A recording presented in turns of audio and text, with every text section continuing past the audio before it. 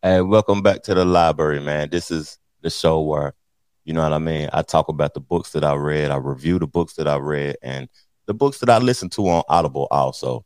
But this book is Carmelo Anthony's book. He's a Hall of Famer. He's a 6, 7 time All-Star in the NBA, one of the top 10 best scorers of all time in the NBA.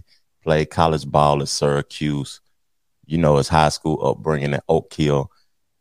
The guy from New York, Baltimore. He a baller, man. So the book, the description of the book is just like, it ain't talking about his NBA career. It's talking about the struggles coming up, how he came up.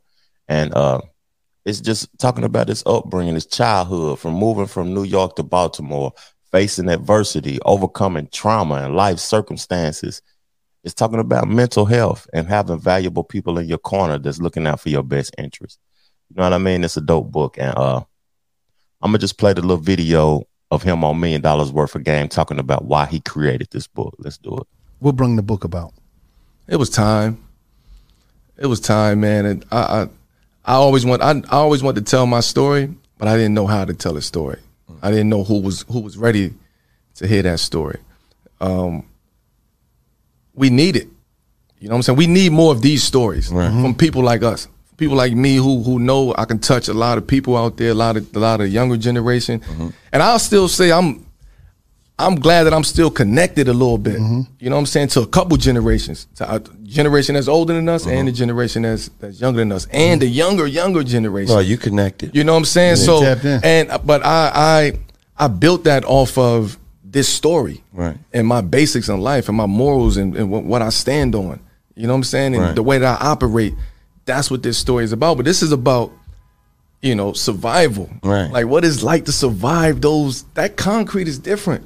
It's concrete, totally but that concrete shape you into a person that man could go through anything, man. Man, I'll say, you know, I used to say, feel like absolutely, I can make it through, man.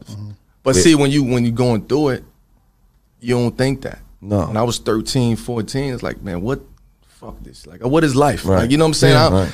I ain't making it out here. There's no way I can make it out of here. I ain't got a shot. I'm going to die. Man, he just got killed yesterday. He just got hit by a car.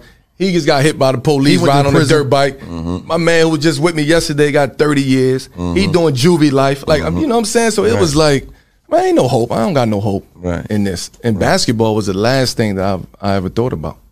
And to beat all that is like, you know, and I'm glad it's out here because you have a platform and you're big, you know, because, you know, once you get into sports, there's a whole different people looking at us. Yeah. And a lot of people really don't know our story at the bottom. The story of the bottom of America is an extraordinary story. And I'm talking about it's a horrifying story. It's a horror movie.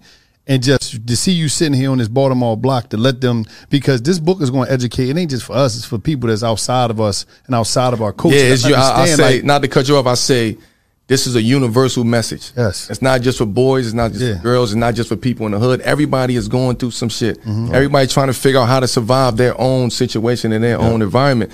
This is what help you. Yep. This is a blueprint to how to make it, how to get out of there. But I'm telling you the stories. I got to get you the stories first. Right. Yes. And then you could get the, you know, you get the flowers after that.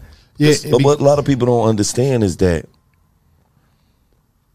niggas in the hood and niggas that's struggling financially ain't the only motherfuckers that got problems. Oh, No, they hell not. nah. You know, you think that way when No, they when not. you at the bottom. When you at the bottom and you can't, you know, you ain't never been nowhere, you ain't never traveled nowhere, you don't know people that really got money. You feel like just having money is everything, and then you get around niggas. There was a couple of parts of this book that really intrigued me. And what was intriguing that Carmelo Anthony, he spoke highly of his father, but he never met him. He grew up without a father, and achieving the amount of success that he's achieved to not have a father, like when you see most families in the hood, they just be the mother and the kids. You never see the fathers around, or it be some dude creeping in trying to get some from the mom or whatever. You never see a household in the hood. I didn't anyway, growing up in the hood that I grew up in. But it was a page, a chapter that he was talking about his mother, and he thought his mother was a nurse. She worked at the hospital because they never was poor. And he went to the hospital to surprise her one day, and she was housekeeping. And he was about to go to college and everything. He said that motivated him so bad that when he went on the court, he had to go to work. He had to go to work. He had to put in work because he didn't want to see his mother like that. And then also being in going to a Catholic school and having different religious views than the people that was teaching at the school and how he was treated. That was a good part of the book also, because everybody's view ain't the same. So you shouldn't have to look at another individual different because they view something different from you. But here's an excerpt from the book of Carmelo speaking. He did his own audio version. He didn't have nobody else read it or whatever. He read his own book in the audio version. We all had to figure it out on our own. One of the main things that allowed me to cope was that I understood that everybody else in my neighborhood was going through the same things. We were guaranteed pain. Their brothers were being killed, their parents were overdosing, and they were living in darkness too. We lived in darkness as a community. I would never take joy in anybody else's pain, but the fact that we all went through that pain at the same time, dealing with the same kind of madness, let me know that I wasn't completely alone. I was determined not to let anybody find out about my depression. So I just took all of that pain and hid it. My brothers told me to never cry, luck never whine, and wood didn't play that. These were the rules of my world. I understood them and followed them religiously. Vulnerability was a big no-no in my community, and everybody was always okay with this. I mean, they might walk up to you saying things like, I know what you're going through, I lost my brother, or they killed my best friend, my uncle died of drugs. Even as they attempted to hug you, it was hard to get past that uncomfortable feeling of why this person being so nice to me. What do they really want? The type of trauma we had trained us to think that everybody around us, for the most part, only wanted to take and never truly want to help.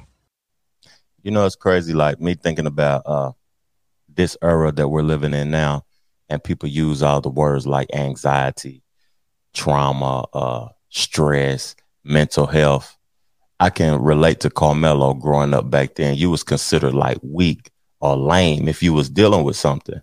Nowadays, I don't even want to call them excuses because people will think that I'm talking bad about people that's dealing with something when I'm not. But in the era I grew up in, that was an excuse. Or you was lame or you was slow. They would say something bad about you. Just deal with it and continue to move forward. And that's what made people tougher that lived that previous lifestyle than the people that's going and growing up today. Like, you always have an excuse for why you're going through something or why you're dealing with something. It's trauma. I'm stressed. I'm this. I'm that.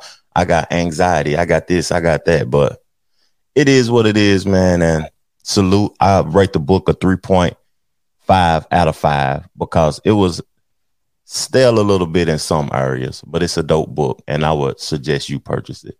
But you already know the lingo. Peace, love, plenty of abundance, and go get you some money. I'm out.